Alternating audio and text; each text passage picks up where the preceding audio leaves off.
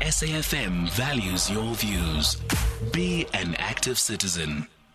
It's 5 minutes now before 4 o'clock. We're in conversation next with Prince Zuzifa Buthelezi. The issue of the Ingonyama Trust Board continues to cause some serious divisions in KwaZulu-Natal, as some Amakhosi in the province, under the banner of Abakhuseli Besihlalo, say they are not in support of the new Ingonyama Trust Board that was recently announced by the Minister of Agriculture, Land Reform and Rural Development, Thoko Didiza. To explain the objection to the new board, Prince Buthelezi now joining us on the line, but not the spokesperson of Amakhosi. He was just part of that meeting that took place over the weekend, which was addressed by the Prime Minister of the Zulu Nation, Prince Buthelezi.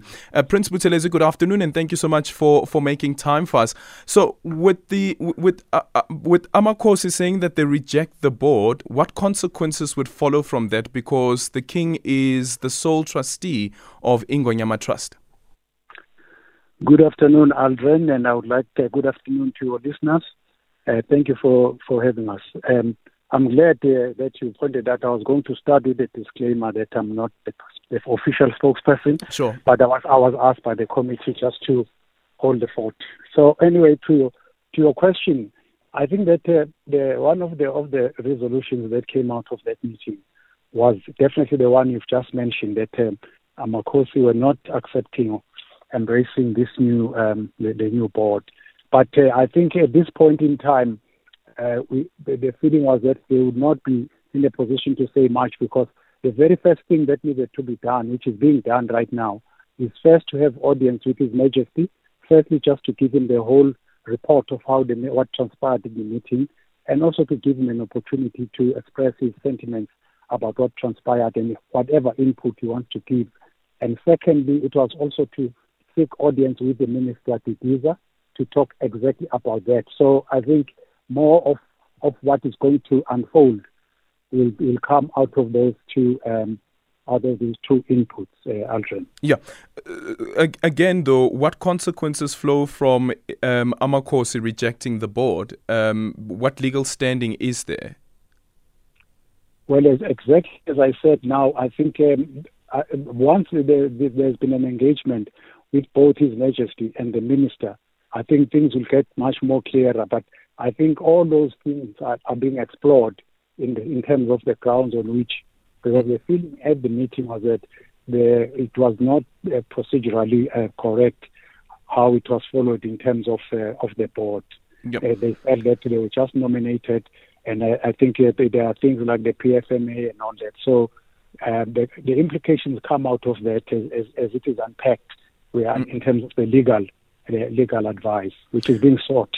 Yeah. So now that you are seeking the audience with the king to express your rejection of the new board, if the king says that I've already decided that I've changed the board, I don't want Judge Jerome Ngwenya there anymore, and I've got a new board that's been put in place, and we will continue with this with this board going forward, would you be going to the court at all?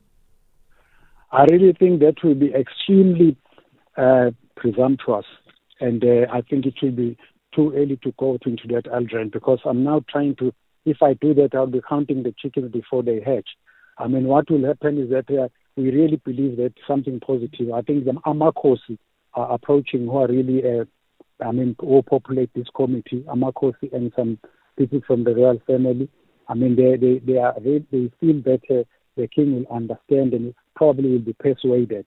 So if you want to persuade and you talk about consequences of the court, Amakhosi are not saying at this stage, talking about they're following their rights or anything. They just believe that once they table to the king what the reasons are for their sentiments, that the king will understand. They will cross that bridge when they reach it. Yeah.